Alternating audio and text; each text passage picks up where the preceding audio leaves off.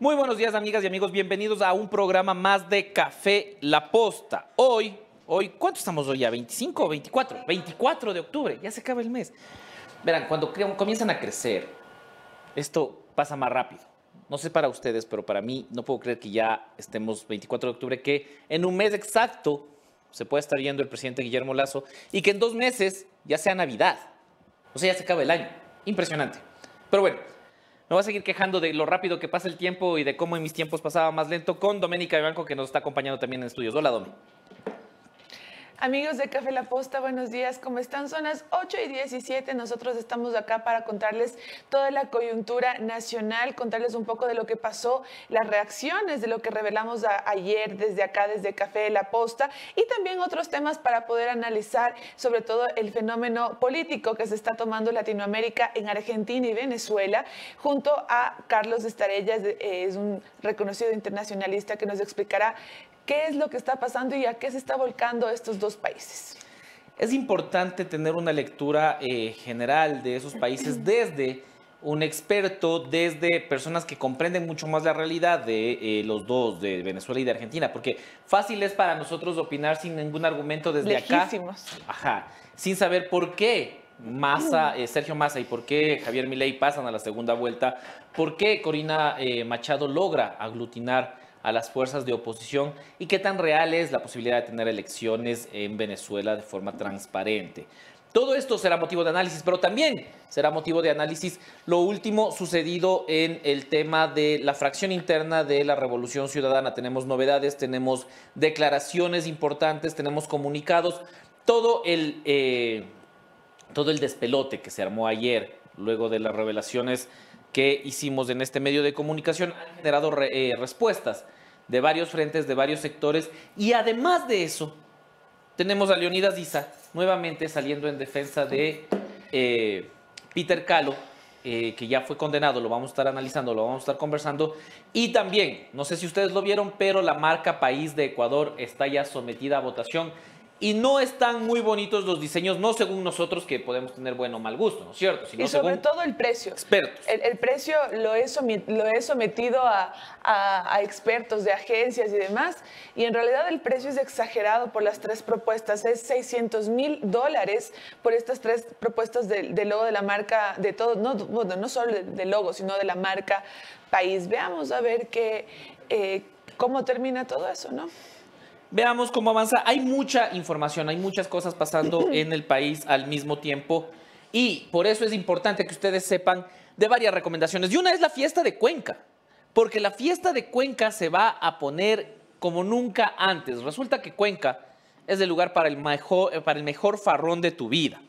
Si alguien sabe de eso, es Doménica Ibanco. No porque sepa de farra, sino porque ella está muy pendiente de la Posta Cuenca, que está, ustedes saben, en todas las redes sociales. La Posta Cuenca está informándoles y ustedes pueden ser parte de la Posta Cuenca, claro que sí, comunicándose a los correos marketing @laposta.es para ser parte de este medio de comunicación local que está informando todo lo que sucede y que estará de primera mano con las 400 actividades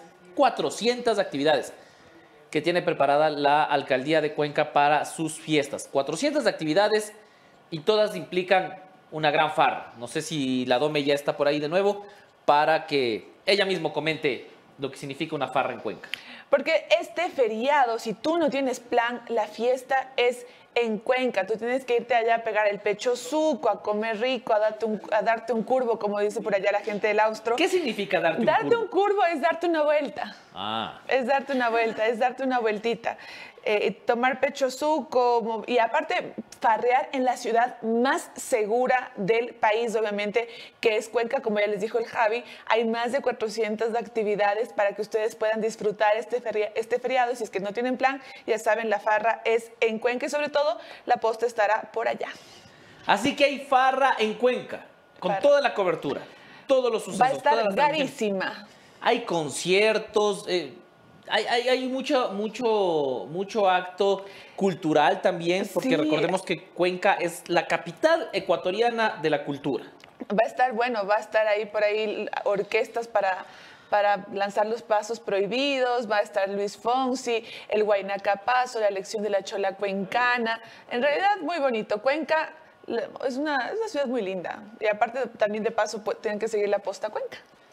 Vamos a leer algunos de los mensajes que ya siguen llegando a la caja de los comentarios. Dice, este domingo 7 de la noche nace El Pueblo Chico, primer canal digital del norte del país en alianza estratégica con el mayor medio digital a escala nacional. Escala, no a nivel, muchachos, no existe, se dice escala. Yo lo aprendí a la mala con Javier Montenegro. El primer invitado será Luis Eduardo Vivanco. Sí, se dice a escala. Todos ustedes que nos están viendo en la transmisión, no tiene sentido la expresión a nivel. Se dice a nivel nacional, pero los niveles son estos. ¿Y la escala, Javier? Escala. Niveles. Escala. Ahí está. Entonces, el primer invitado en Pueblo Chico será Luis Eduardo Vivanco. Gran invitado. Sí. Y ya saben, el lanzamiento de Pueblo Chico este fin de semana, este domingo a las 7 de la noche. También, ya que estamos con buenas recomendaciones y con saludos, ahí está Gabriela Dávalos lista para más información. Gabriela Dávalos es una de nuestras seguidoras más asiduas, es una de nuestras seguidoras que más comenta, que más está pendiente siempre. Un saludo para ella. Ya, pues yo creo que Gabriela debería reclamar algún premio de café, de un regalito de Café La Posta, ¿no? Buenos días desde Orlando. ¿Por qué nos comprometes? ¿Y ahora qué le doy? No sé, algún regalo que... Claro que aquí quiere regalar. La Feria de la Alegría es la domingo. En Café La Posta. No sé, pero sí, Gabriela, cuando tengamos algo que regalar, te lo regalaremos. Hay que darle a Gabriela. Actualmente no tengo nada para regalarte. Saludos de Luis Eduardo, mi crush. Ya sé lo que le vamos a dar a Gabriela Dávalos. ¿Lentes? ¿No? No, le vamos a dar ¿cómo esas vainas cuando conocen a alguien? ¿Cómo les dicen? Un meet and greet. Un meet and greet con Luis Eduardo Vivanco. ¿Cómo se llaman esas vainas cuando conoces a alguien? Vamos a darles también, le vamos a regalar buenas recomendaciones porque ustedes saben, y Gabriela sabe, que si necesita asesoría tributaria puede contar con Ecovis, que tiene 20 años de experiencia que son los mejores en auditoría, impuestos, contabilidad, consultoría. Son firma miembro de Ecovis International y tienen cobertura a escala nacional. Ahí están sus teléfonos, sus redes sociales. Estoy con problemas en mis facturas. Correo electrónico, páginas web, SRI atender. Ahora, dicho esto, vamos a pasar ya con el primer segmento de este programa, las noticias, lo que marcará la agenda en la coyuntura del día de hoy y de toda la semana. Esto es En Caliente.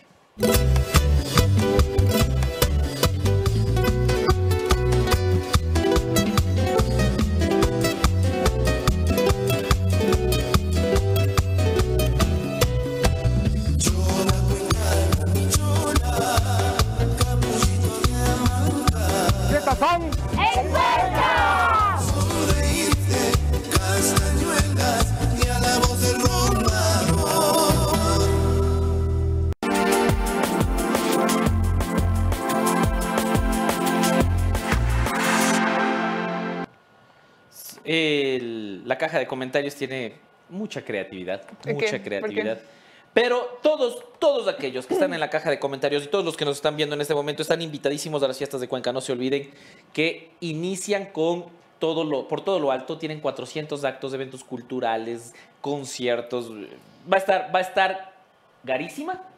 Va a estar garísima. Sí, esto que acaban de escuchar es de Emilia Medina, que es nuestra periodista en La Posta Cuenca. También tenemos que contarles que ya tenemos periodista en Guayaquil, de planta permanente, que creo que es importante darle la bienvenida a Melissa Camana, que ha sido parte de esta familia desde hace años y ahora ya permanentemente. Así que si tienes un tema de Guayaquil, ya sabes, La Posta va a estar ahí cerquita para que lo puedas analizar. De hecho, hoy ya vamos a tener un reporte de por qué están cerrando tanto las calles de Guayaquil. Resulta que como medida de seguridad, los guayaquileños están cercando las calles, convirtiéndolas en una especie de urbanización para evitar la presencia de delincuentes. El detalle de esta actividad ciudadana en las redes sociales de La Posta, que ya tiene personal de planta permanente, 24/7, los 365 días. Le estoy diciendo a Melissa que Melissa Camana la recordarán por Economía para Omaero y la recordarán también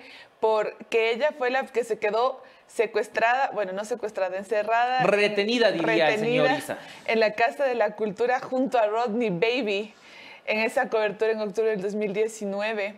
Y Melissa Camana también hace un montón de cosas. Ustedes ya de ley también la han visto en las elecciones, en todas nuestras coberturas electorales. Ha estado reportando desde la ciudad más hermosa de este maravilloso país.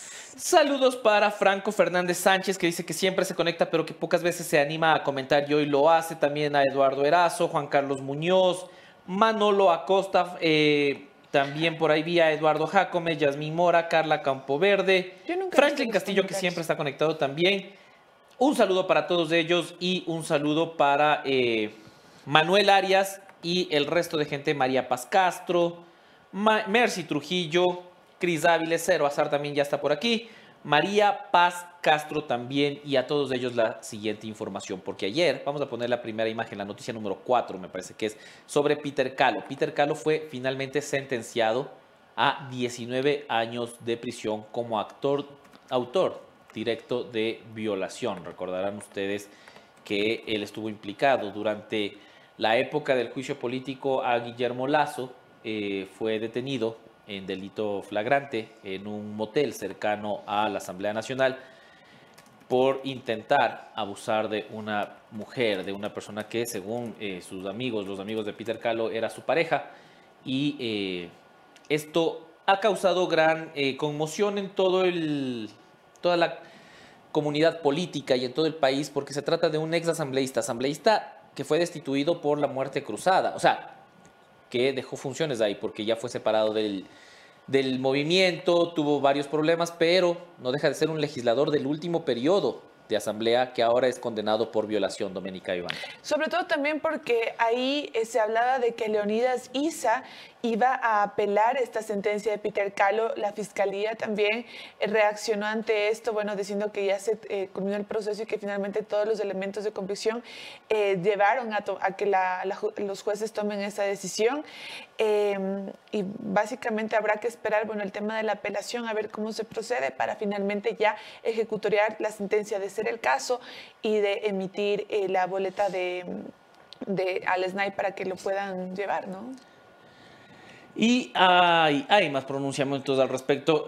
María Paz Castro, a quien acabo de saludar, pero acabé de saludar, pone: ignoran mis comentarios. María Paz, no es cierto. Ahorita estoy conversando contigo, María Paz Castro. Y no es cierto, no te hemos ignorado. Sí, hay mucha gente que está pidiendo información sobre lo que revelábamos aquí. Más adelante vamos a tener esto, vamos a tener las reacciones, lo que dicen los involucrados. Hoy en este espacio iba a estar Ferdinan Álvarez para conversar con nosotros sobre todo lo acontecido ayer, sobre todo lo revelado en este medio de comunicación, pero ha cancelado esta entrevista. Además, el alcalde de Guayaquil, Aquiles Álvarez, integrante de la Revolución Ciudadana, también había confirmado entrevista aquí, y hoy, después de las 7 de la mañana, es decir, a minutos de que empiece el programa, ha cancelado también su entrevista, algo que no se ve bien. No se ve bien cancelar entrevistas a minutos de que empiecen un mensaje fraterno y cordial al alcalde de Guayaquil, Aquiles Álvarez. Pero quien sí habló, aunque no para La Posta porque tampoco viene, es el señor Leonidas Issa, el principal de la CONAIE, sobre el caso de Peter Calo, y dijo lo siguiente. No es que ha cogido en la calle y haya violado como están pretendiendo. 3 meses de una relación donde prácticamente lo planifican con todo. ¿Para qué? Para que aquí aparezca con un tema tan delicado como es la agresión sexual en este caso. Por eso, queridos compañeros, vamos a apelar a esta cuestión. Llevemos este mensaje. No podemos aceptar como normal que la justicia funcione de esta manera. Por eso, queridos compañeros, con toda la solidaridad, compañera Nelly, vamos a ir hasta las últimas consecuencias.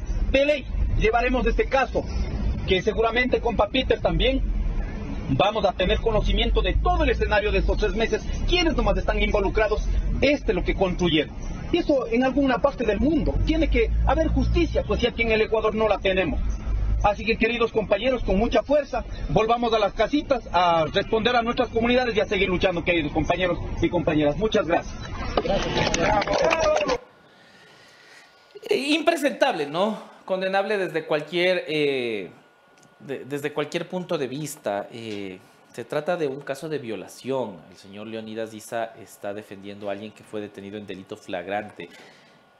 No lo sé, no se puede decir mucho, no se puede sumar mucho más o aportar mucho más al tema Dome Vivanco. Si el hombre cree que solamente porque hubo una relación no se configura el delito, está muy mal informado de cómo funciona la violación, de cómo se configura el delito de violación. No solamente los jueces han determinado el reparo económico para la víctima, que si no estoy mal era una menor de edad o apenas tenía 19 años, sino también tratamiento psicológico, porque han podido evidenciar que ella en realidad no estaba bien y que hubo un abuso. Por eso se determina tal sentencia. Así que esto de que, bueno, tuvieron una relación, lo planificaron y se deja convencer el señor Leonidas Issa, también dejándose llevar por el desconocimiento de cómo funciona, tampoco es tal cual como eso. Por eso que la Fiscalía también ha respondido a esas declaraciones del líder de la CONAIE, indicando, bueno, que se tienen que seguir los procesos, pero también ya se determinó de acuerdo a las pruebas que se hallaron, ¿no? Efectivamente, un tema bastante delicado del que estaremos haciendo el seguimiento necesario. Vamos a avanzar con más información porque la Fiscalía también estaba dentro de otro proceso, un proceso con respecto a los helicópteros DRUB. Ustedes se acordarán todo este caso de corrupción y de irregularidades, por decirlo menos, en la compra de helicópteros para el ejército ecuatoriano que tuvieron fallas, que presentaron fallas. Y ponemos el comunicado número 5, la noticia 5, donde advertía a la Fiscalía ya que inició o ha presentado una acción extraordinaria de protección en el proceso denominado helicópteros DRUB, con la finalidad de que se revisen las acciones tomadas, porque recordemos que fueron sobreseídos todos los involucrados. Ahora, lo que sí deja mucho la duda es cuándo está bien y cuándo no estas acciones extraordinarias de protección, porque mucho se ha quejado la misma Fiscalía de la presentación excesiva de este tipo de recursos en determinados casos de la justicia, y ahora ellos lo presentan, más allá de justificado o no, si es utilizar estas herramientas que han sido altamente cuestionadas por los mismos integrantes de la Fiscalía. Hay una observación, Javi, porque si bien se quejan por eso, es porque en cambio las malutilizan, es porque todas las personas que están metidas en algún lío, sobre todo en temas de corrupción, en el ámbito político, han utilizado una acción extraordinaria de protección para beneficiarse a pesar de tener cierta responsabilidad sobre algún delito. En este caso, yo creo que la Fiscalía hace uso del recurso para poder revisar una sentencia y un proceso que, bueno, que ha dejado con muchísimas dudas a bastantes personas. Claro, y está bien, así como está bien también del otro lado. El problema es que las herramientas, y esto lo digo porque la Fiscalía actúa así, las herramientas son buenas solo cuando les sirven a un bando o al otro. La acción de protección es una acción legal, es una acción que está amparada en nuestra normativa y que debe ser respetada, nos guste o no. Porque sí, en efecto, recordarán ustedes que bajo acciones de protección, Guadalupe Llori se aferró al poder como nadie más. Jorge Yunda también hizo lo mismo. Cualquier funcionario público destituido acudía a una acción de protección para evitar esa destitución. Es una herramienta que está sobreutilizada y que está mal utilizada. Y que se supone que tú la ocupas cuando piensas que se ha vulnerado uno de tus derechos. Entonces, claro, si en alguna ocasión pero el problema es que obviamente lo utilizo mal y como tú dices, lo utilizan por otro lado ya de forma adecuada.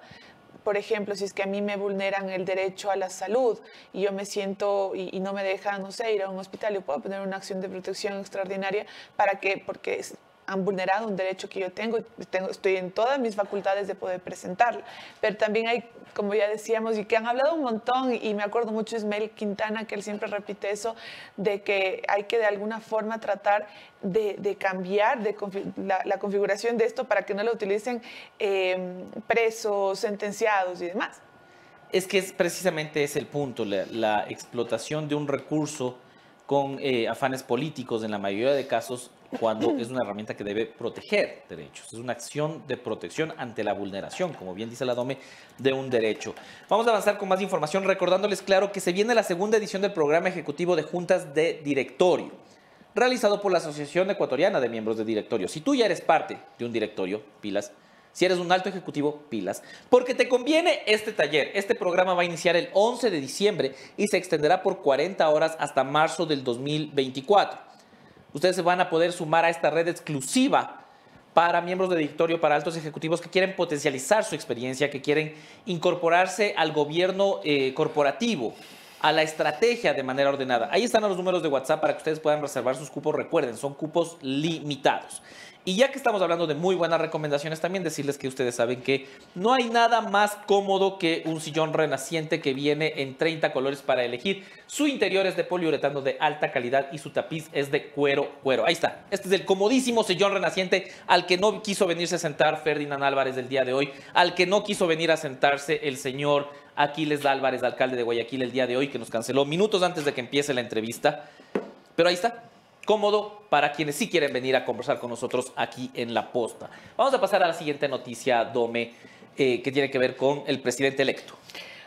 Porque como ustedes saben, Daniel Noboa apenas ya fue elegido por los ecuatorianos, partió hacia España e Italia, y en su paso por Roma, el presidente electo Daniel Noboa dijo que en sus primeros 100 días de gobierno propondrá reformar el rol de las Fuerzas Armadas para combatir el crimen organizado y la delincuencia a través de una consulta popular. No es nada nuevo, nosotros ya lo vimos en la consulta popular de Guillermo Lasso. ¿Te acuerdas que ahí estaba incluido el tema de que las Fuerzas Armadas sean parte del combate a la delincuencia en apoyo a la Policía Nacional? Y también ahí, en ese caso hubo también la pregunta polémica de la extradición a los narcotraficantes. ¿Te acuerdas, Javi? Entonces, claro, esto de reformar, que está mal escrito, es reformar, a reformar las Fuerzas Armadas. Reformar las Fuerzas Armadas. Las Fuerzas Armadas es algo que ya lo vimos. Aparte que cuando el presidente Guillermo Lasso estaba en su periodo de la muerte cruzada, tengo entendido que después también lo pudieron normar un poco y se supone que ya la policía goza de este apoyo de las Fuerzas Armadas. No sé qué tan limitado es, pero existe ya esto. Sí, importante también esto, ¿no? El anuncio de consulta popular ha sido uno de los pilares de las acciones, de los pocos anuncios que ha hecho el presidente electo Daniel Noboa, es realizar esta consulta popular. Importante hacerla en tu pico de popularidad. Guillermo Lasso claro, no entendió eso y lo hizo cuando estaba en mayo de 2021 y tal vez el tema de la extradición que levantó tanto polvo podría haber sido un hecho. Claro, porque en realidad la consulta popular no fue un no a las preguntas, fue un no a la administración de Guillermo Lasso a inicios de este año. En otras noticias también, para seguir compartiéndoles más información, hoy se entregarán las credenciales de asambleístas en 11 provincias. Importante esto, porque esto ya acelera los pasos. Una vez que se entreguen todas las credenciales a los asambleístas, estos podrán posicionarse y 10 días después puede ya posicionarse el presidente electo Daniel Noboa. Oye, Javi, pero perdón que te interrumpa. En el tema de asambleístas, ¿no habían estos procesos de impugnaciones o algo por el estilo de que no les dejen darles las credenciales? Porque ya les dan las credenciales cuando ya están proclamados como ganadores. Exactamente, por eso ya se entregan en 11 provincias. 11 provincias ya han superado todos los problemas, en algunas ni siquiera hubo impugnaciones. ¿Y cuáles son estas 11 provincias donde ustedes ya tienen asambleístas? Personas que nos están escuchando de estas 11 provincias, pueden respirar tranquilos porque ya tienen asambleístas, ya su vida va a cambiar y va a ser maravillosa. ¿Dónde? En Esmeraldas, Los Ríos, Galápagos, Sucumbíos, Napo, Orellana, Pastaza, Morona Santiago, Zamora Chinchipe, Azuay e Imbabura. Además tengo entendido que pronto se entregarán las credenciales también para en Santo Domingo y en otras provincias, pero al menos 11 confirmadas se entregan hoy a las 10 de la mañana en las diferentes direcciones provinciales del Consejo Nacional Electoral. Voy a preguntarle a producción si ya está conectado nuestro primer entrevistado para poder pasar a la primera comunicación. Y mientras tanto, comentarles que Kaiser. ¿Qué es Kaiser, Dome Vivanco? Tú que sabes todo sobre seguridad. opción de seguridad, porque el mejor sinónimo de seguridad es poder vivir sin los riesgos que nos rodean. Por eso Kaiser, asesores de seguros, tienen 25 años de experiencia en este campo y tienen personal altamente capacitado. Ustedes los pueden contactar aquí en estos números en Quito, Ambato, Riobamba y puntos de atención en Guaranda y Guayaquil. Kaiser es la mejor decisión si es que estamos hablando de tu seguridad. Y hablando de buenas decisiones, es hora de que el país tome una buena decisión y la decisión sobre escoger cuál será la marca país. Vamos a pasar con las primeras publicaciones de esta desinformación que teníamos preparada para mostrárselas hoy sobre el proceso de selección de la marca país. Esta es nuestra propuesta de marca país, ¿cierto, Dom? Pero qué hermoso dibujo. Esta es nuestra propuesta, creemos que tiene mucha capacidad para hacer la nueva marca país. Y sobre todo cobramos más barato. Eso iba a decir, seguramente muchísimo más económico que lo que se está pagando por las alternativas de marca país. En realidad no está feo. Me parece que está lindísimo, gracias Javier. Sí, mi hija pudo haber hecho algo así. Algo más bonito. Vamos a pasar a la siguiente lámina para contarles qué es este contrato, Dome, quién está a cargo y cuánto costó. A ver, un contexto también. Cuando se hacen este tipo de marca país, porque ayer lo estaba conversando mucho con el genio detrás de todo el diseño de la posta, que es Rodney Baby. Se llama Rodney Garzón, ¿no? Quisiera dejar claro que nadie le dice Rodney Baby excepto Doménica, que él se llama Rodney Garzón y que está muy feliz de su nombre, Rodney Garzón. Rodney Baby me estaba contando de que esto es de que casi siempre lo hacen a través de estas agencias, a través de estos grandes consorcios, bueno, de diseño o de agencias de publicidad, el tema de marca país. Dicho esto, podemos regresar. En esta ocasión, esto es una licitación que el consorcio Future Brand McCann lo ganó y fue la mente detrás de las 3 propuestas de marcas país que presentó el Ministerio de Turismo. Es una alianza entre estas 2 agencias. Ahí ustedes pueden ver la una, la otra que dice luz que refleja, la luz que se expande, que en realidad, o sea, como que al ojo criollo de cualquier persona no es que esté tan bonito que digamos, pero ustedes pueden dejarlo en los comentarios de acá, en la caja de comentarios en YouTube y en Facebook si nos están viendo. La siguiente podemos verle. Lo más importante de esto es cuánto costó. Porque esos logos que ustedes vieron, bueno, no solamente los logos, sino todo el concepto de marca país, costó 698.896 por elaborar las 3 propuestas. Eso fue lo que se llevó al bolsillo Future Brand y McCann. $698.896. Ustedes digan en los comentarios igual, ¿lo vale? Además de esto, de aquí lo tiene que elegir la gente. Y ahí hay un proceso de votación que el Javi lo tiene mucho más claro. Sí, pueden votar por tu marca país. Ahí dice 27 de noviembre, en realidad es hasta el 27 de octubre que se puede votar por la marca país que ustedes escojan y esta será presentada a escala mundial. Dios mío. El 24 en enero del próximo año, en enero de 2024. Pero nosotros tenemos un poco también la información de cómo se construyó esta marca. Vamos a pasar a la siguiente lámina para mostrarles investigaciones que formaron parte del diagnóstico que se usó como insumo para la construcción de la marca país. Más de 60.000 casos en 56 países, 1.100 casos a escala nacional aquí dentro de territorio. 200 casos, 16 entrevistas con inversionistas y exportadores. Es decir, no fue un proceso que se realizó porque sí. Pasemos a la siguiente imagen, que también nos da más datos. El diagnóstico de percepción se hizo, como les digo, de manera cualitativa, cuantitativa, con indagación nacional, con entrevistas a diferentes actores claves, 20 entrevistas a diferentes actores claves, un análisis semiótico, se instalaron 6 mesas de trabajo, 66 representantes de 3 sectores estratégicos, turismo, inversiones y exportaciones.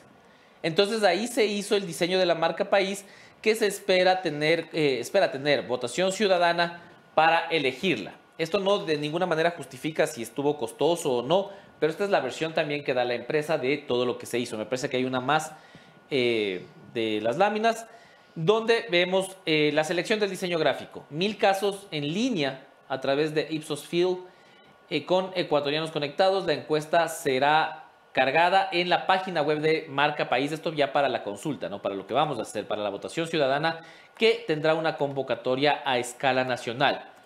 Votaciones face to face también, con 800 casos de población adulta, con un intervalo de confianza del 95% y con un margen de error del más menos 3%.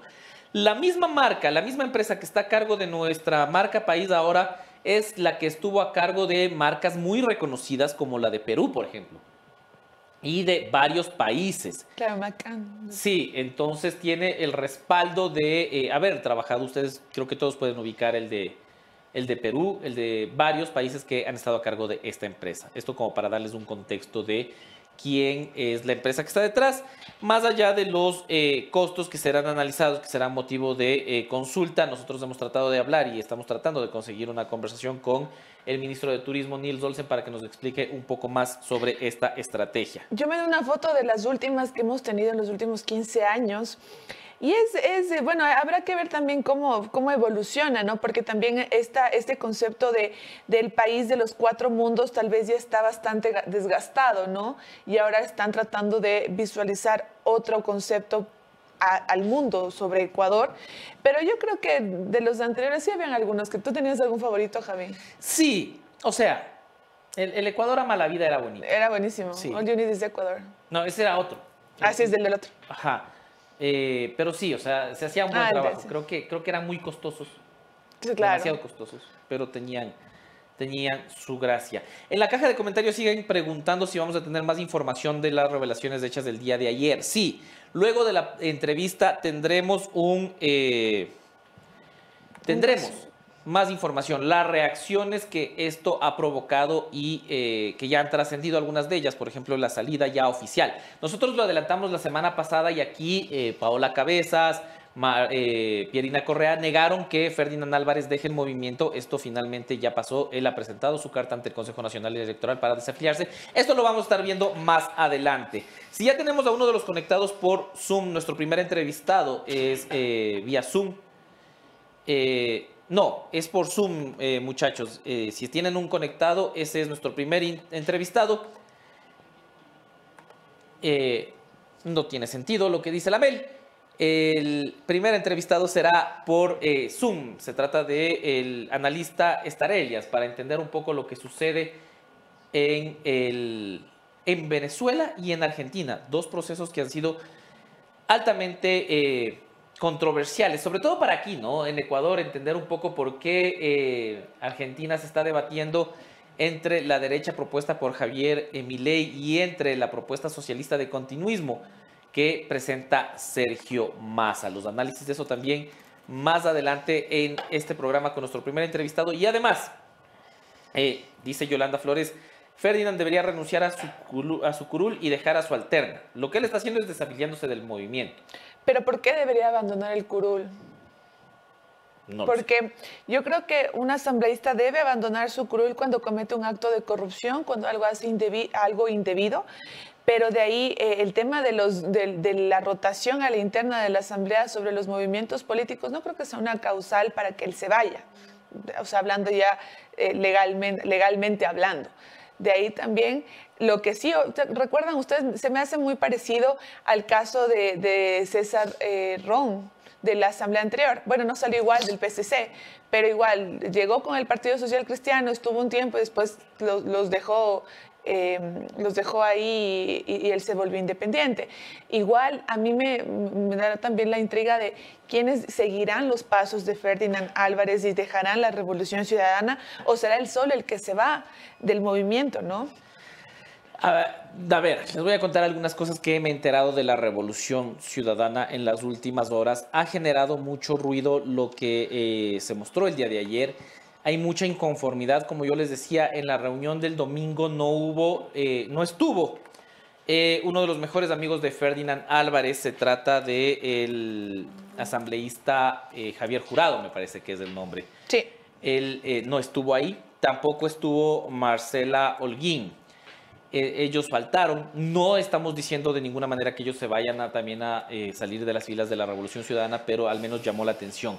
Y también llamó la atención de manera muy cuestionable altamente cuestionable lo realizado en ese evento, porque circularon videos de asambleístas como Paola Cabezas, como Pierina Correa, en una especie de mofa por todos los sucesos delicados que está atravesando todo el círculo o este círculo de la Revolución Ciudadana entre Ferdinan Álvarez, Jorge Glas y la ex asesora de Jorge Glas. Los tres han estado involucrados en un tema bastante delicado y había videos donde parecía que se estaban mofando. Videos subidos en cuentas de los mismos integrantes de la Revolución Ciudadana, ¿no? Que fue criticado, tanto así que en el caso de Mónica Salazar, que es ex alcaldesa, ex vicealcaldesa y ex concejal de Baba, ex asambleísta por Los Ríos también, ella subió un video con una canción y una connotación claramente malintencionada por parte de esta reunión con Jorge Glas, que tuvo que ser bajado. Le pidieron que baje el video, ya no está en sus redes sociales de este video. Pero esto ha generado mucho malestar dentro de varias personas de la Revolución Ciudadana que creen que este tema se debe tratar con cuidado. Recordemos que hay una denuncia por violencia psicológica en contra de una mujer, que se ha advertido violencia de género. La denuncia que presentó Soledad Padilla es bastante clara. Doménica tenía detalles de cómo se puso en el documento todo lo que habría sufrido Soledad Padilla, y esto de realizar una especie de broma o de baile, de canciones con dedicatoria, ha sido muy mal calificado. El video fue bajado de las redes sociales de la ex asambleísta, pero claro, ya estaba circulando por otros medios. Nosotros no lo pasamos aquí por precisamente una muestra de respeto y de consideración a todo lo que está atravesando todos los involucrados en este tema, Dome. Además, también ya tenemos una declaración importante por parte de Ferdinan Álvarez que nosotros vamos todavía a esperar para contarla, Javi. Quiero ver si es que nuestro entrevistado ya lo tenemos. Ya, también, perfecto. Es que hoy solamente para darles una probadita de la información, hoy estaba en Teleamazonas Ferdinan Álvarez y lo más complicado, ya lo vamos a decir más adelante, pero por ejemplo, él hablaba de por qué grabaron las conversaciones, ¿no? Y decía que era un respaldo para él y para Soledad, dada la situación que estaban viviendo, pero que no tenían ningún objetivo de difundirse, o sea, que era algo que ellos querían tenerlas y que esos audios no fueron difundidos ni filtrados por ellos, que presumen que tal vez sea el abogado, lo dice exactamente en Teleamazonas, y que básicamente ya... Estás spoileando a la gente todo lo que vamos a hacer. No, eso no es lo mejor. Eso no es lo mejor, eso solamente es la noticia de no sabemos cómo se fueron los audios. En los comentarios están poniendo, y tienen razón, el All You Need is Ecuador no fue una marca país. ¿Qué fue? Fue una promoción del país, que es diferente, o sea, no es del sellito que va a estar en todo, como este circulito de Ecuador ama la vida, que sí estaba en todas partes. El All You Need is Ecuador era una campaña de promoción que ustedes recordarán durante el gobierno de la Revolución Ciudadana, se promocionó incluso en el Super Bowl, en el Super Tazón, que salió carísimo. Oye, ¿cuándo fue eso? ¿Qué año fue? No me acuerdo en qué año. Debe haber sido yo 2013, estaba en el 14. colegio, creo. Entonces yo ya estaba cubriendo eso ya. Claro. Pero hasta que consultemos las fechas, vamos a hablar ya con nuestro primer invitado para entender qué está pasando en el mundo, en la región, en Venezuela y en Argentina. Bienvenidos todos a las entrevistas en Café La Posta.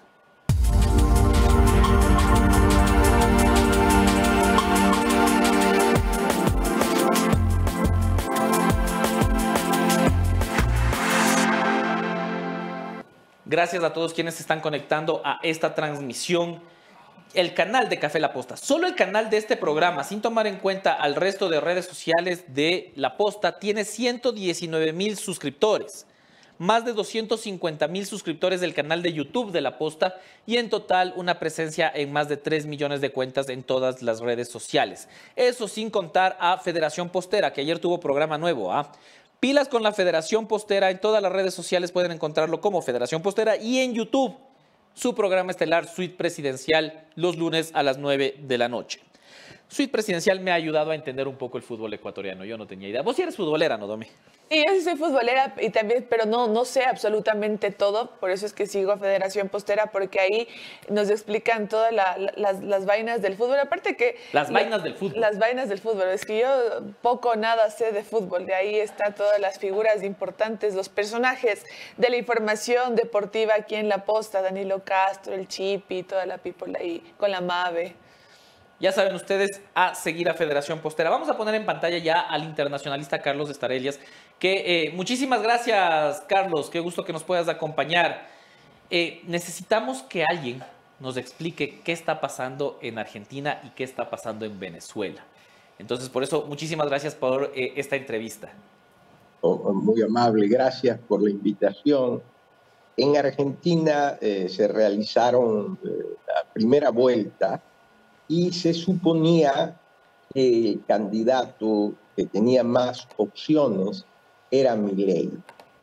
No se contaron con una serie de factores muy importantes. El peronismo maneja, en primer lugar, una burocracia en las gobernaciones y además tiene el gobierno. Entonces, esa influencia burocrática del peronismo ayudó a que Massa quede en primer lugar. Por otro lado, Massa dio una serie de bonos a la población para que vote por él. Es lo único que se explica que el ministro de Finanzas de un gobierno que ha llevado a Argentina a una hiperinflación quede en primera vuelta. Pero la presión del gobierno, la estructura del peronismo y quizás diría yo, el error de Milei de atacar al Papa en un país que es tan orgulloso que el Papa es argentino y además de población católica, creo que sumaron para que Massa ingrese primero y que Milei quede segundo.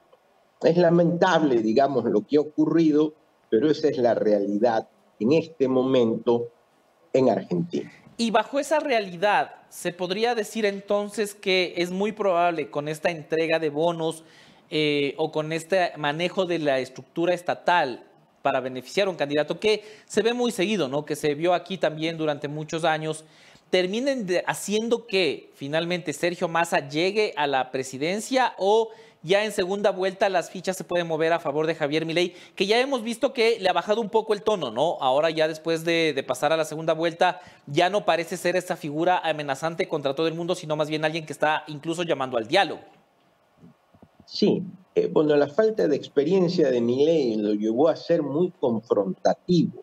Se ha dado cuenta de esto y, como bien señalas, él ha bajado, digamos, de esa manera que tenía de confrontar, ha llamado al diálogo, especialmente al grupo del expresidente, en este momento se me olvida, el expresidente de Argentina, que obviamente no van con Massa, del expresidente Macri, no van con Massa.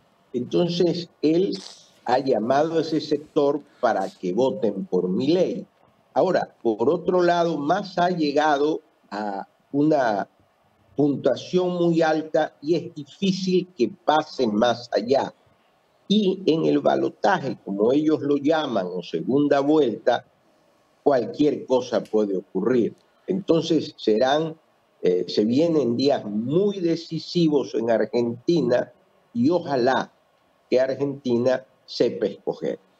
Las opciones, sin embargo, son complicadas, ¿no? Porque Argentina está entre dos modelos diametralmente opuestos para esta segunda vuelta. Y yo creo que uno de las contiendas más polarizadas que podamos encontrar. ¿Hacia dónde debería entender el argentino que debería encaminarse un poco para, ya que no tiene un punto medio, qué opción le queda? ¿Qué puede hacer?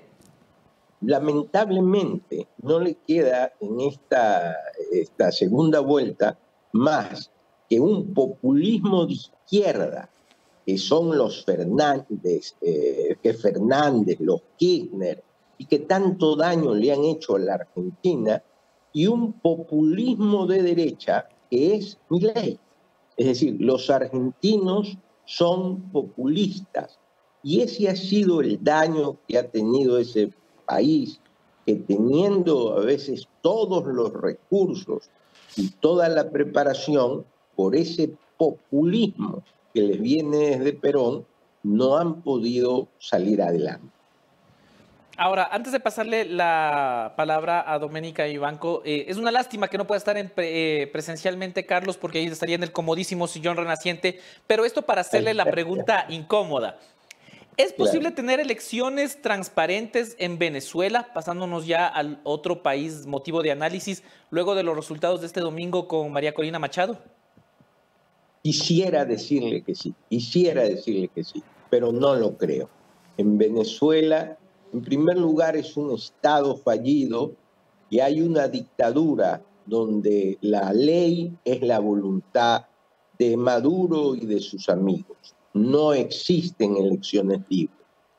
Sin embargo, la señora Machado está haciendo la lucha, es una mujer valiosa, es una mujer valiente, pero tiene una lucha muy difícil porque Venezuela, o en Venezuela, lo único que hay es la voluntad del dictador Maduro. Doctor, ¿cómo está? Les saluda Doménica. Yo quiero profundizar solamente en el tema de Argentina porque hay algo que no termino de entender. Los datos dicen exactamente, para poder contextualizar, a ver, la pobreza afecta al 40% de la población argentina y el salario mínimo de ese país ha pasado de ser uno de los más bajos de Latinoamérica. Sin embargo, el peronismo ha ganado 10 de las últimas 13 elecciones presidenciales. Se configura como una fuerza política que ya se ha determinado a sí misma como de que cada vez que se cae, se levanta con muchísima más fuerza. Sin embargo, la situación económica de Argentina cada vez es peor. Y hay también, no sé si es que, cuál es el análisis de esto, cierto miedo de la población, más allá de lo mal que están económicamente, a tener un gobierno tan radical como lo representa Bullrich o Milei.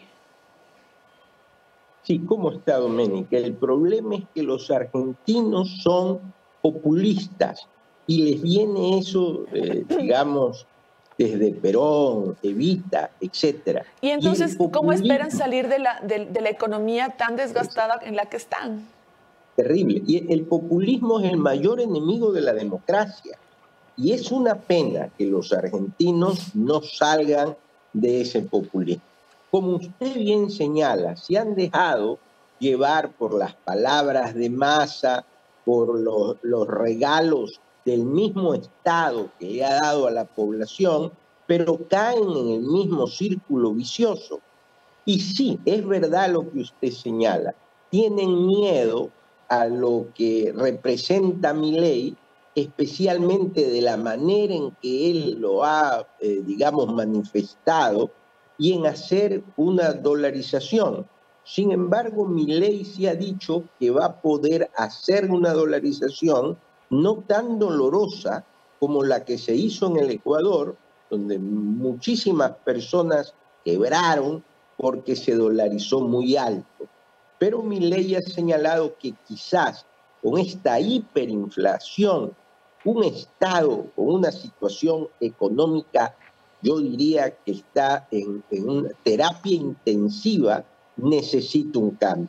Y obviamente, Doménica, que Massa no es ese cambio, porque Massa es el ministro de Finanzas que ha logrado la hiperinflación. O sea, por que eso no se entiende. La lectura de los argentinos, según lo que habla usted, doctor, es básicamente, bueno, Milei nos asusta, él habla de que el Estado solamente debe estar a cargo de la seguridad y la justicia, quiere privatizar empresas estatales, pero por otro lado estamos jodidos en economía, pero bueno, al menos no es tan radical como el otro, así se podría decir, ¿no? Sí, sí, usted lo ha expresado muy claro, Doménica, tienen miedo que vengan privatizaciones, que les quiten el seguro social, que les quiten la salud, que les quiten las escuelas, justamente porque el discurso de Milei no ha sido muy claro o ha sido un discurso de choque. Ojalá en esta segunda vuelta entienda, en primer lugar, que no todo se puede privatizar y que hay que saberle explicar al pueblo, especialmente un pueblo como el argentino, populista, porque no se entiende, Doménica, que voten a favor del ministro que es el que ha hecho la hiperinflación. Eso es algo terrible, pero esperemos que Argentina reaccione. Doctor, también de cara al mundo, bueno, Argentina hacia afuera, ¿cuál es la opción que más le suena hacia el mundo como su próximo presidente? Probablemente, debido a la economía tan golpeada por la que tienen ahorita, sea Milei, pero también, teniendo en cuenta el análisis que acaba de hacer de algunas cosas que son muy radicales y que debe entender que no se pueden hacer, ¿cuál sería la opción que el mundo vería con buenos ojos para Argentina? Quizás un verdadero líder, pero es que América Latina hoy por hoy carece de líderes. Un verdadero liderazgo, quizás un líder de centro. El movimiento de Macri presentó a una candidata que era valiosa, pero que no supo trasladarle al pueblo, digamos, todo lo que el pueblo quería. Lo lamentable, Doménica, en Argentina es que se debate entre un populismo corrupto, que es el de Fernández y de su gavilla, que están basados en una ideología y que además solo han robado al Estado argentino, y un populismo de derecha exagerado, que es lo que representa Milei. Ojalá Milei cambie. Ha dado muestras en las primeras declaraciones y que Argentina tenga mejores días y salga de ese caos populista y de corrupción que es el gobierno actual. Doctor, una última pregunta yéndonos lejos de Argentina y de Venezuela y hablando un poco de Ecuador. ¿Cómo analiza usted la ganancia de Daniel Noboa acá como presidente y nuestra relación con el mundo? Él ahora está de viaje tratando de buscar inversión en España y en Italia, pero ¿cuál es el análisis de nosotros, de nuestra relación con el mundo con el nuevo presidente? Bueno, el nuevo presidente es una esperanza. Todos los ecuatorianos tenemos esta esperanza de esta crisis que nos ha dejado el gobierno de Lazo, inoperancia, ¿no verdad? Tiene grandes retos y muy poco tiempo, y yo diría que el reto más importante es de la inseguridad, enfrentar la delincuencia organizada y el narcotráfico. Por eso debe de tener una política exterior que reafirme la defensa de los más altos intereses nacionales. Me hubiera gustado que el presidente viaje primero a los Estados Unidos por la ayuda que los Estados Unidos nos está prestando en la lucha contra el narcotráfico. Pero en todo caso le deseo la mejor de la suerte. ¿Y usted qué opina de Gabriela Sommerfeld? Ella podría ser la posible canciller, ¿no? No la conozco, sé que es una empresaria destacada. El presidente nombra a las personas de confianza. El puesto de canciller es muy complicado. Yo quizás hubiera pensado que hay embajadores tan valiosos como Luis Gallegos Chiriboga, Jaime Merchán, Marcelo Fernández de Córdoba, o tantos diplomáticos distinguidos, pero él ha decidido por una empresaria. En todo caso, le deseo lo mejor al señor Noboa y a la canciller. Estas fueron las declaraciones y las respuestas del análisis, sobre todo del doctor Carlos Estarellas. Muchísimas gracias por acompañarnos acá en Café La Posta. Muy gentil, gracias a usted. Que esté muy bien, y estaremos también en otra ocasión hablando con el doctor, que es un capo en el tema de lo internacional y que nos ha dejado claro un fenómeno que nosotros no sabíamos cómo sucedió. La ganancia de, bueno, el paso de Massa a la segunda vuelta junto a Javier Milei, llevándole una ventaja al menos unos 8 puntos, si no estoy mal. Ha dicho que tiene que ver mucho también con el miedo, el radicalismo de Javier Milei, los regalos del Estado a la gente allá, bonos, y también un poco de cómo también la personalidad política de los argentinos, que los ha determinado el doctor Estrellas como populistas. Difícil situación, es que es difícil escoger entre los dos modelos porque... no hay nada en la mitad. No hay nada en la mitad, exacto. Claro. No hay nada que te diga... O sea, podemos hacer país de otra forma que no sea o a través del populismo de derecha o de izquierda. Y eso ha sido, sin lugar a dudas, uno de los grandes problemas que ha tenido que enfrentar no solo Argentina, sino la región en los últimos años. Y también el pesimismo del doctor Estarellas, que, como dice la Dome, es un duro para el análisis, es nuestra fuente de consulta permanente para la revisión de temas internacionales. Sobre las elecciones en Venezuela, ¿no? Con poco optimismo se ve ya luego del domingo que todo eran risas, todo era emoción porque se presentaría Corina Machado como la contendiente frente a Nicolás Maduro, pero hay procesos. Claro, en 2015 ella ya fue censurada y perdió sus derechos políticos por supuestamente no presentar o no declarar en su declaración, valga la redundancia, juramentada, algunos bonos que recibía como asambleísta. Ella negó esto y luego, hace un par de años nada más, se ratificó esa sentencia por informes de las entidades del mismo Estado controlado por Nicolás Maduro. Entonces es poco probable que haya elecciones transparentes. Es como ganar una batalla, pero no la guerra. Entonces hay que esperar también cómo se desarrollan los procesos que dice Javi. Y mientras tanto, también es momento de esperar para la pausa laiquera, porque no tiene sentido que tengamos tantos seguidores, más de creo que 4.500. Déjame confirmar ese dato. A ver, yo nunca he visto esto de los likes. Voy a ver cuántos suben si es que ahorita haces tú la pausa laiquera. Vamos, 217 tengo registrado yo. 217. Vamos a hacer la pausa laiquera. Sigo viendo 217. Sí, tenemos alrededor de 4.500 conectados en las dos redes sociales.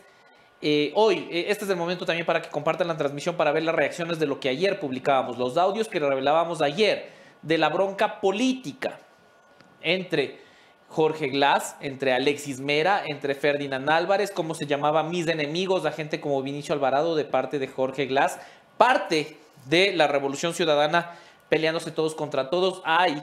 Ayer subían fotos de la reunión felices y contentos, pero no, ni tan felices ni tan contentos. En unos minutos vamos a compartir esta información ya y la pausa laiquera de 200 Mira, ya están 317. Ya sumamos 317 para las más de 4.500 personas que se encuentran conectadas en todas las redes sociales donde transmitimos este programa. Porque no solo es YouTube, ¿ah? Nosotros estamos en todas las plataformas para que ustedes estén bien informados. Así que espero que esa pausa laiquera siga subiendo en likes. Creo que, y esto me corregirá producción, Alejandra Pérez dijo que tenía un invitado sorpresa. Sí, tenemos una invitada. Una invitada sorpresa. Sí. Una invitada que no... Recordemos, a ver, ¿qué pasó el día de hoy? Les voy a comentar un poco. Hoy estaba planificada y anunciada en las redes sociales de La Posta la entrevista con el alcalde de Guayaquil, Aquiles Álvarez. Aquiles Álvarez suspendió la entrevista menos de una hora antes de que inicie el programa. Entonces, claro que esto generó un gran problema para nosotros como medio, que ya teníamos planificada más de media hora de entrevista con el alcalde de Guayaquil, que suspenda media hora antes de empezar. Cerca de una hora antes de empezar el programa. Y además también teníamos confirmado, pero bueno, esto al menos se canceló ayer, Ferdinan Álvarez, que sí ha estado en otros medios, que estuvo en Teleamazonas, por ejemplo, o que estuvo en algunas radios, nos canceló también. Cuando ya estaba confirmado desde el fin de semana su entrevista, canceló el día de ayer la entrevista para hoy, ayer por la tarde. La Revolución Ciudadana, no sé si tiene miedo a venir acá. Yo no creo que Aquiles Álvarez tenga miedo. Es una persona muy, muy frontal, una persona crítica del proceso. Alguna razón debe haber tenido, pero coincide con las publicaciones que hicimos ayer, la ausencia hoy del alcalde de Guayaquil. Esperemos que pueda venir lo más pronto posible. Silva dice, me gustó el outfit de la Dome de hoy. Muchas gracias. Creo que es digno de mencionar eso. Muchas gracias. A ver, aquí sigo viendo lo de los likes. Aparte, en YouTube les voy a invitar a que ustedes activen las notificaciones en la cuenta de Café La Posta para que cuando nosotros estemos transmitiendo, ustedes sean los primeros en ver el programa. Eso es muy importante. A ver, aquí mira... Oye, lo de Milei también me ha quedado rondando bastante la cabeza, ¿no? El hecho de que es un país que necesita en realidad un cambio, pero los argentinos también tienen la desesperación de mejorar su economía, pero tampoco se quieren lanzar hacia ese lado, a pesar de que, aunque del otro lado esté el ministro de Economía, que les ha jodido más la economía, ¿me entiendes? Entonces es como... Yo no entiendo cómo alguien pretendía ganar una elección diciendo que va a eliminar ministerios como educación, como seguridad social. ¿Cómo yo voy a votar por alguien que me está diciendo que no va a repotenciar eso, que es lo que yo esperaría como ciudadano, sino que los va a eliminar? A mí me parece curioso también por que demás. decía el doctor Estrellas es lo del Papa. Milei se lanzó fuertes comentarios contra el Papa, que, como decía el doctor, es argentino, y creo que los argentinos en realidad han sido orgullosos de ese cargo desde que lo designaron. Entonces, también puede ser que le haya afectado en un país altamente católico, con el representante ahí de Argentina en el Vaticano. Claro. Entonces... puede ser, aparte también se hablaba de privatizar los trenes y eliminar los subsidios de gas, ¿no? Eso hablaba Javier Milei y creo que eso se lo ha tomado muy mal también la gente. Veremos qué pasa porque estamos para una segunda vuelta. Es decir, se escoge un modelo que es el que ha venido gobernando o se escoge un modelo extremadamente diferente, claro, altamente desconocido para es un salto de fe. Argentina. Así que es... mucha suerte al pueblo argentino, siempre pendientes de las decisiones que tienen en la región. Dome Vivanco, la siguiente entrevistada, Liz Pardo, abogada constitucionalista, nos va a hablar un poco del caso de Peter Calo, las consecuencias, lo que habrá. Te dejo el inicio de esta entrevista para que puedas conversar con la doctora. Doctora, ¿cómo está? Le saluda Doménica, no sé si está por acá ya conectada. Sí, no le veo, pero no le veo en pantalla. Doctora, ¿cómo está? Bienvenida a Café La Posta. Muchas gracias por aceptar esta invitación. Iniciábamos nosotros este programa con las declaraciones de Leonidas Issa, que creo que quiero comenzar por ahí, sobre la sentencia a Peter Calo. Se lo ha sentenciado por 19 años de cárcel como autor directo de violación a una joven de 19 años, que cuando le encontraron en delito flagrante, ella había llamado al ECU 911 minutos antes a pedir auxilio, y ahí fue cuando el exasambleísta fue detenido. Leonidas Issa dice de que esto se trata de que no se trata de una violación, sino porque ellos tenían una relación previa y que todo fue consensuado. ¿Cómo podemos, en realidad, cómo funciona? Porque obviamente no es así, para explicarle un poco a la gente de cómo se configura esta sentencia. Doménica, y a todos, muy buenos días. Muchísimas gracias por la invitación a este espacio. En primera instancia, hay que determinar una situación, y es que las víctimas de violencia basada en género en cualquiera de las aristas merecen y exigimos también que haya respeto sobre ellas, en primer lugar. Ahora bien, cuando hablamos de una flagrancia es porque efectivamente la persona que está llamando al ECU 911 en este caso concreto es porque está sintiendo que está siendo agraviada de un modo u otro, para poder ejercer, ¿no?, su derecho a acudir a una autoridad que pueda precautelar que sus libertades no estén siendo vulneradas de algún modo. En este sentido, el señor Peter Calo en ese momento todavía fungía como asambleísta en nuestro país, y se determina a través de un examen médico legal que efectivamente habría existido este delito tipificado en el artículo 171 del Código Orgánico Integral Penal. Ahora que viene, ¿cuál es la situación? Lo que dice el señor Leonidas Issa es lo que repite un sinnúmero de agresores en todo el país. Es mentira que no hubo, que había una relación sentimental o una relación consensuada. Hay algo que determinar aquí, ¿no? Los esposos también violan, los novios también violan. ¿sí? O sea, no significa única y exclusivamente que una persona, como el señor pretende manifestar, que porque pasó por la calle, ahí no es que ha pasado y ha violado, dice él, ¿no? Si bien es cierto, eso también determina que existe un delito de violación, no quiere decir que el hecho de que se haya o que ahora se pretenda manifestar que haya tenido una relación sentimental, lo exime de una responsabilidad, porque no se puede aducir el consentimiento en una relación sexual que es tácito porque existe una relación sentimental, ¿no? O sea, no puede bajo ninguna índole haber esta causalidad, digamos, para determinar que como hubo la relación sentimental, hubo la relación sexual aprobada. Aquí hay algunos elementos de convicción que llevan a la sentencia de 19 años de prisión. La Fiscalía no los ha detallado, pero uno de ellos, por ejemplo, es la llamada de ella a pedir auxilio porque se siente agredida.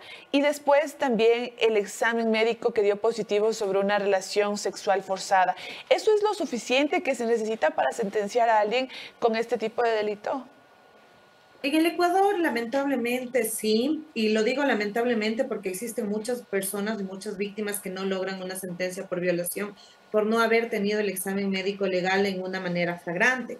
No obstante, nos dice la valoración racional de la prueba en contextos de violencia basada en género que esta debe ser integral, ampliada y periférica, ¿no? Que si bien es cierto, la prueba central va a ser el testimonio anticipado, en el Ecuador el ente punitivo estatal ha determinado por su consideración y que es uno de los lineamientos generalizados en las fiscalías en el Ecuador, es que única y exclusivamente se puede formular y procesar con un examen médico legal.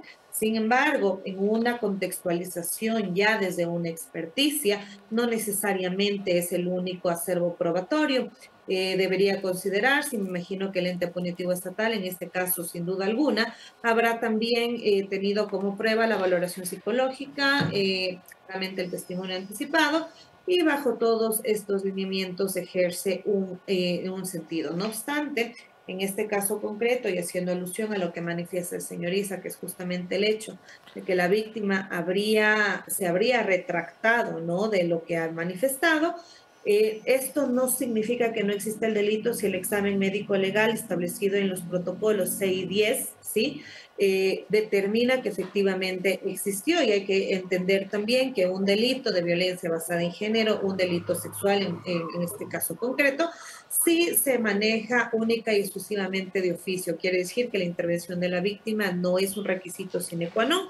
Bajo estos elementos y bajo estas premisas, sin duda alguna, este caso tiene el elemento primordial para determinar en el Ecuador que existe el delito de violación, que es el examen médico legal. Ahora para ya finalizar y pasar con el Javier, la apelación de Leonidas Diza, ¿cómo se viene este proceso? Porque ahorita, bueno, con este recurso que se va a presentar por parte del líder de la CONAIE, obviamente se alargará el proceso hasta tener una boleta y poder llevárselo a la cárcel de ser el caso. No sé cómo funciona eso. A ver, primero el señor Leonidas Diza no es el sujeto procesal, ergo él no es que tiene la potestad de él apelar como representante de la CONAIE o como representante de la comunidad indígena. No puede, no debe, no es sujeto procesal. Quien debe presentar la apelación, sin duda alguna, que es un derecho que le asiste, es el señor Peter Calo, que entiendo que lo hará, pero el señor Isa, él como por sí, por sus propios derechos, no lo puede hacer. En ese sentido. Entonces, lo que él hace únicamente es verborrea demagógica, que se quiere determinar y se quiere decir que un delito cometido en contra de una mujer en contextos de una agresión sexual es una persecución política, cosa que no tiene sentido con el acervo probatorio existente, como es el examen médico legal. Entonces, ¿cómo puedes determinar con un examen médico legal que existe, que configura un delito, que existe una persecución política? Creo que el señor debería ir un poco más preparado antes de dar este tipo de declaraciones. Entiendo que tiene abogados y deberían prepararle un poco más, porque lo que hace única y exclusivamente es confundir a las personas y lacerar a muchos de los colectivos, mujeres y organizaciones de mujeres que le han apoyado por mucho tiempo en querer poner en tela de duda lo que dijo una mujer víctima de violencia y lo que dice un examen, ¿no? Liz, ¿cómo estás? Buen día, te saluda Javier Montenegro. El tema del caso de Peter Calo desafortunadamente no es el único que estamos viendo día a día en el país. Las estadísticas, ¿qué nos dicen, qué nos indican sobre este año con respecto a violencia de género, a este tipo de delitos que son preocupantes y que parecen no tener una respuesta estatal? Bueno, la respuesta estatal no nace única y exclusivamente porque existen denuncias, no nace porque aunque no nos guste, no nos parezca, la Asamblea Nacional también se extinguió a través de una muerte cruzada, cuando se estaban llevando a cabo muchos elementos propositivos, ¿sí? Para que exista un seguimiento de la evaluación a la Ley Orgánica Integral para prevenir y erradicar la violencia contra las mujeres, por ejemplo, de la cual develó y reveló un sinnúmero de falencias dentro del sistema, tanto de justicia, Ministerio de Trabajo, Ministerio de Salud y todos los órganos rectores pertenecientes al sistema de integralidad en cuanto a la prevención de violencia contra las mujeres. En el Ecuador, para el año 2023, efectivamente, hasta esta fecha me parece que tenemos más de 282 femicidios en primera instancia. A más de eso, hasta el año 2019 se receptaban 42 denuncias diarias en contextos de violencia de género. A la actualidad se entiende que este número se ha duplicado, es decir, que estamos llegando a 84 denuncias diarias.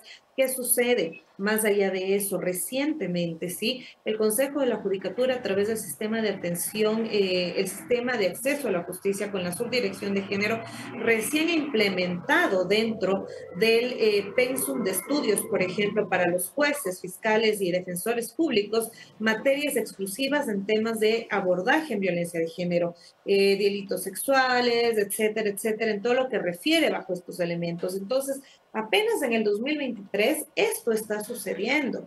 Y aquí no significa que porque se ha tipificado el femicidio, por ejemplo, en el 2014, apenas no ha servido, no, ha servido y demasiado. No obstante, que el ente punitivo estatal se demore en procesar y que los juzgadores se demoren en dictar sentencias, porque aparte estamos pasando una situación, una crisis judicial sumamente grave, existen falta de jueces, hay apelaciones que no pueden llevarse a cabo porque no se cumplen con los números de jueces, porque muchos de los jueces se sometieron ya a la jubilación, no existen no existen jueces subrogantes. Entonces, la situación va mucho más allá también de quizá única y exclusivamente que hayan las denuncias, ¿no? De nada vale denunciar si el ente punitivo estatal no cuenta con los funcionarios y las funcionarias adecuadas, con capacitación académica adecuada o al menos empírica en cuanto a abordaje de víctimas de violencia. Lo propio pasa en juzgadores.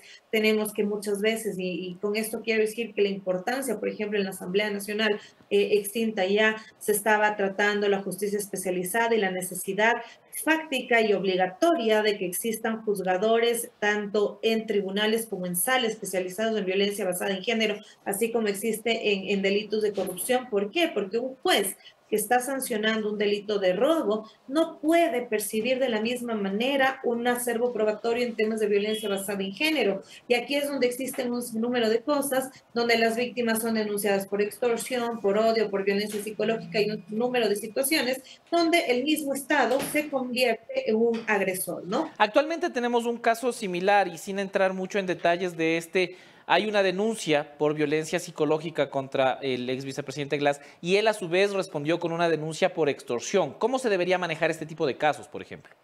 Es una situación que debe ser totalmente reprochable, ¿no? Lo que pasa con el señor Glas es algo que hace un número de agresores, lo que le pasa a la víctima, la señora Soledad P., es algo que le pasa a un sinnúmero de víctimas. Tenemos víctimas que son denunciadas 3, 4, 5, 6, 7 veces y el Consejo de la Judicatura y los juzgadores y los fiscales no pueden sancionar a los abogados que se prestan a esto a pesar de que están infringiendo lo establecido en el artículo 330, numeral 9 del Código Orgánico de la Función Judicial, que es justamente no actuar con un abuso del derecho. Y sin embargo, esto se permite, esto se da, porque en términos coloquiales, como el papel aguanta todo, entonces hacemos.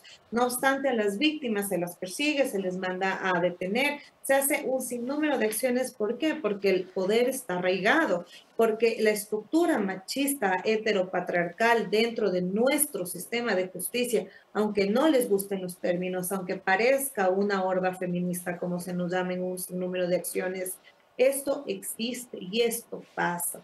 y está tan arraigado que incluso a pesar de que el Consejo Nacional Electoral les ha dicho a todos los partidos políticos, por ejemplo, que a través de las escuelas de formación política debe existir una apreciación desde una perspectiva y enfoque de género, no existe un solo partido o un solo movimiento que realmente haya establecido esto como parte de su reglamento. Sin embargo, esto no significa que no tienen la obligatoriedad de iniciar sanciones internas, y ha pasado en otros partidos, en movimientos políticos, porque en ningún partido está el momento en movimientos políticos, y porque a criterio personal son mucho más sociales, en partidos políticos es mucho más difícil. Las excusas que ahora estamos viendo es que ya no tienen, en caso concreto que usted manifestó, es que no tienen derechos políticos, es que no hay protocolo. No se necesita un protocolo cuando tienes una norma más amplia que te dice cómo actuar, ¿no? Sin embargo, son excusas únicas y exclusivamente que nacen de que no pueden atacar a una persona que tiene un poder. Y bajo estos elementos, claramente lo que podemos determinar a través de estos dos casos, tanto el de Peter Calo como el del señor Jorge Glas, es que justamente el poder político de un hombre está totalmente perteneciente desde la idiosincrasia política en este país. El hombre siempre va a generar un rango de poder mucho más alto que una mujer, y cuando es al revés, la mujer siempre es mucho más atacada, ¿no? Es como un análisis más profundo. Claro. Liz, muchísimas gracias por conectarte, por poder conversar. Estaremos atentos de cómo avanzan estos dos casos para poder seguir conversando. Nuevamente, muchas gracias por ser parte de Café La Posta. Un placer, muchas gracias. Hasta luego. Y precisamente de lo que estábamos hablando con Liz Pardo, vamos a hablar ahora. Este es el momento. ¿Viste que sí funcionó la pausa laiquera? Y en este momento ustedes comparten para ver ya las reacciones de todo lo que vimos del día de ayer. La pausa laiquera duplicó el número de likes, que todavía es poquito, ¿ah? Porque yo no sé si les han dicho a toda nuestra audiencia, pero dar like es gratis. No te cuesta. Solo das like. Dale like ahí. Activa la campana también. Activa la campana para que cuando empiece Café La Posta, que normalmente te decimos que es a las 8, pero que empieza a 8:05, a veces, una vez empezó 8:10 y normalmente empieza 8:15, ya te actives la campanita y te diga, oye, ya empezó. Así que activa la campanita, dale like y comparte esta transmisión, porque vamos a ver qué pasó con el caso de Ferdinan Álvarez y Jorge Glas en el plano político. Lo primero que tenemos, Dome, es la carta que enviaba Soledad Padilla el día de ayer. Vamos a poner en pantalla la carta de Soledad Padilla, la actual pareja de Ferdinan Álvarez y quien puso una denuncia por violencia psicológica contra Jorge Glas. Dice, en los últimos días se han difundido audios obtenidos de forma ilegal en los que se afecta mi honra y mi buen nombre. Quiero aclarar que fue colaboradora de Jorge Glas desde 2008, cuando tenía 22 años. Durante ese tiempo, Glas le hizo parte de sus equipos de trabajo en el extinto Fondo de Solidaridad, Ministerio de Telecomunicaciones, Ministerio de Sectores Estratégicos y Vicepresidencia de la República. Después que perdió su cargo como vicepresidente y fue encarcelado por la trama de Odebrecht, también perdió su cargo como su asistente, hablando de Soledad Padilla, y durante 2 años no pude conseguir otro empleo. En ese periodo continué apoyándolo de forma solidaria y desinteresada.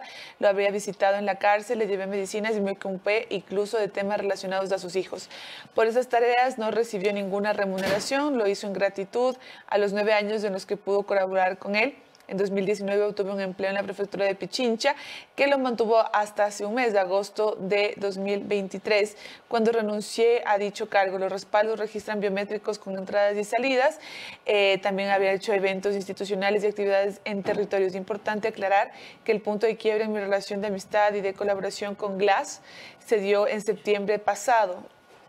Después de que él conociera de mi relación con sentimental con Ferdinan Álvarez.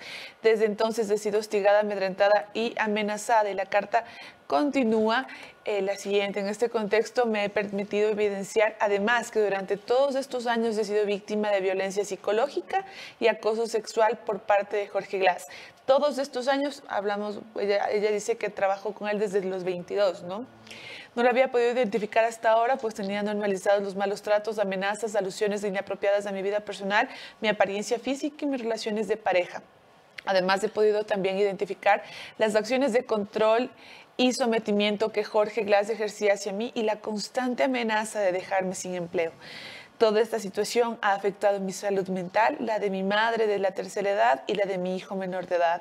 A pesar de que mi vida privada no debería ser ventilada de forma pública, quiero ser enfática en aclarar que jamás tuve una relación sentimental o sexual con Jorge Glas. Lamentablemente, en una sociedad machista, las mujeres somos blanco de múltiples formas de violencia, aún más cuando los espacios de poder están dominados por hombres que perpetúan estas prácticas con impunidad.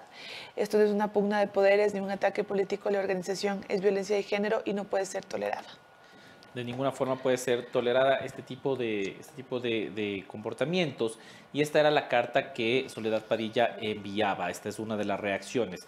La otra reacción vino, como les habíamos adelantado, es la siguiente imagen, es la desafiliación de Ferdinan Álvarez al movimiento Revolución Ciudadana.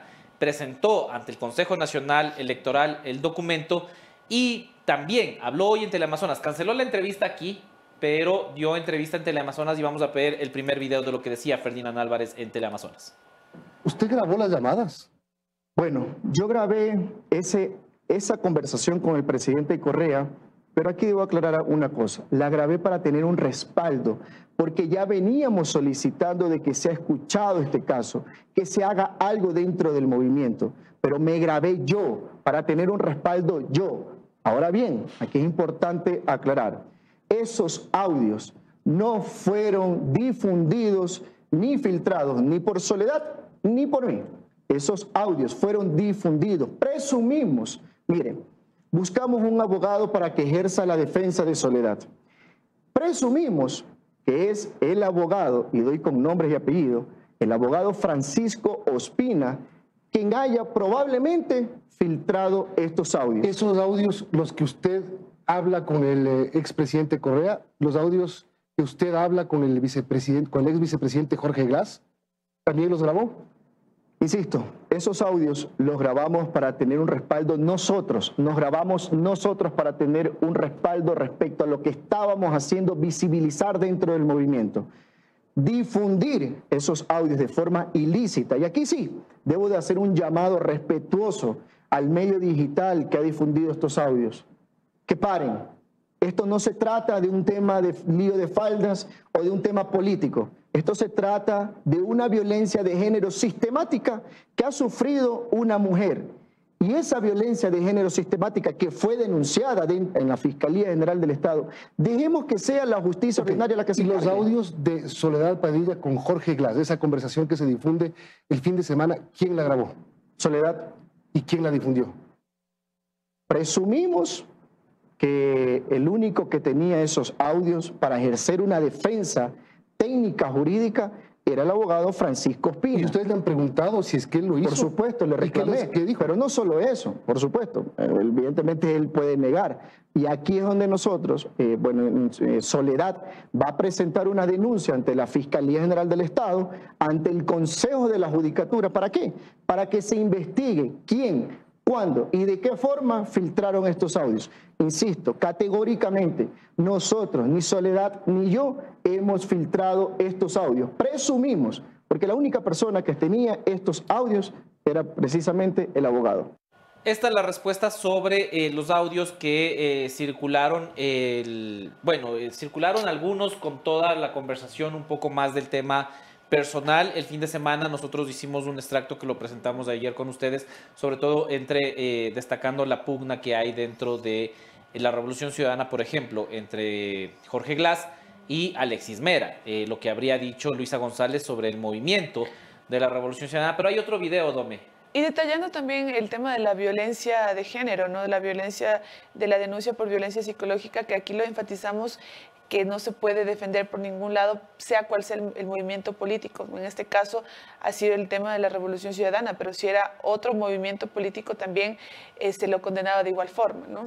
Totalmente. Vamos a ver el siguiente video donde la acusación de Ferdinan Álvarez contra Jorge Glas crece. Si usted me pregunta que si temo por mi vida, sí temo por mi vida. Y no solo por mi vida, por la de Soledad, por la de nuestro círculo familiar también. Y aquí debo de aclarar y debo de decirlo enfáticamente. Si algo me llega a pasar a mí, a Soledad o a nuestro círculo familiar y personal, responsabilizo directamente al señor Jorge Glas Espinel. Durísima esta afirmación, ¿no? Y esto es un poco de lo que también él decía en el audio de conversación con Rafael Correa, que temía por lo que pueda hacer Jorge Glas, porque él tiene una hija, decía Ferdinan Álvarez. Se notaba el miedo que le tenía al vicepresidente, porque decía también a Rafael Correa de que él no podía trabajar bien si es que no tenía su respaldo, y si es que ese era el caso, él podía trabajar tranquilo, pero insistía mucho en el tema de su hija, y ahora habla de que cualquier cosa que le pase a él, o a Soledad o a su círculo, lo responsabiliza directamente a Jorge Glas Espinel, el segundo hombre más importante de la Revolución Ciudadana. Hablando de los hombres más importantes, hemos buscado y no hay ninguna reacción de Rafael Correa, que es muy habitual en redes sociales, en Twitter. Más allá de la del fin de semana, ¿no? La del fin de semana, a un audio nuestro en el que mostrábamos la conversación entre Ferdinan Álvarez y Rafael Correa, donde decía Rafael Correa que hay que controlar a Sol porque lo más importante ahorita es el proyecto político donde se juegan la vida. Luego de esa declaración no ha habido mayor profundidad del expresidente sobre el tema. Y con esto creo que estamos cerrando ya el programa, siendo 9:41 de la mañana, con conflictos por cancelaciones de última hora de invitados, con información que llegaba de último momento con las entrevistas. Gracias a todo el equipo que hace posible este programa. Ayer, en una exposición, entendí que no es tan simple como mandar una foto y decir publiquen y pónganla en pantalla. Resulta que hay un proceso adicional. Así que muchas gracias a todos quienes están en el estudio, a todos los que están en el control master, en este caso también a Melanie Oñate, que estuvo pendiente con las entrevistas para enviarlas, para presentar estos videos, a Doménica Vivanco. Yo soy Javier Montenegro. Mañana Anderson Boscan aquí en el programa, así que mañana vuelve Anderson. Pilas todos con el Café La Posta de mañana, miércoles 25 de octubre. Y yo me despido. Ha sido un gusto acompañarles estos 2 días. Nos vemos en otra ocasión.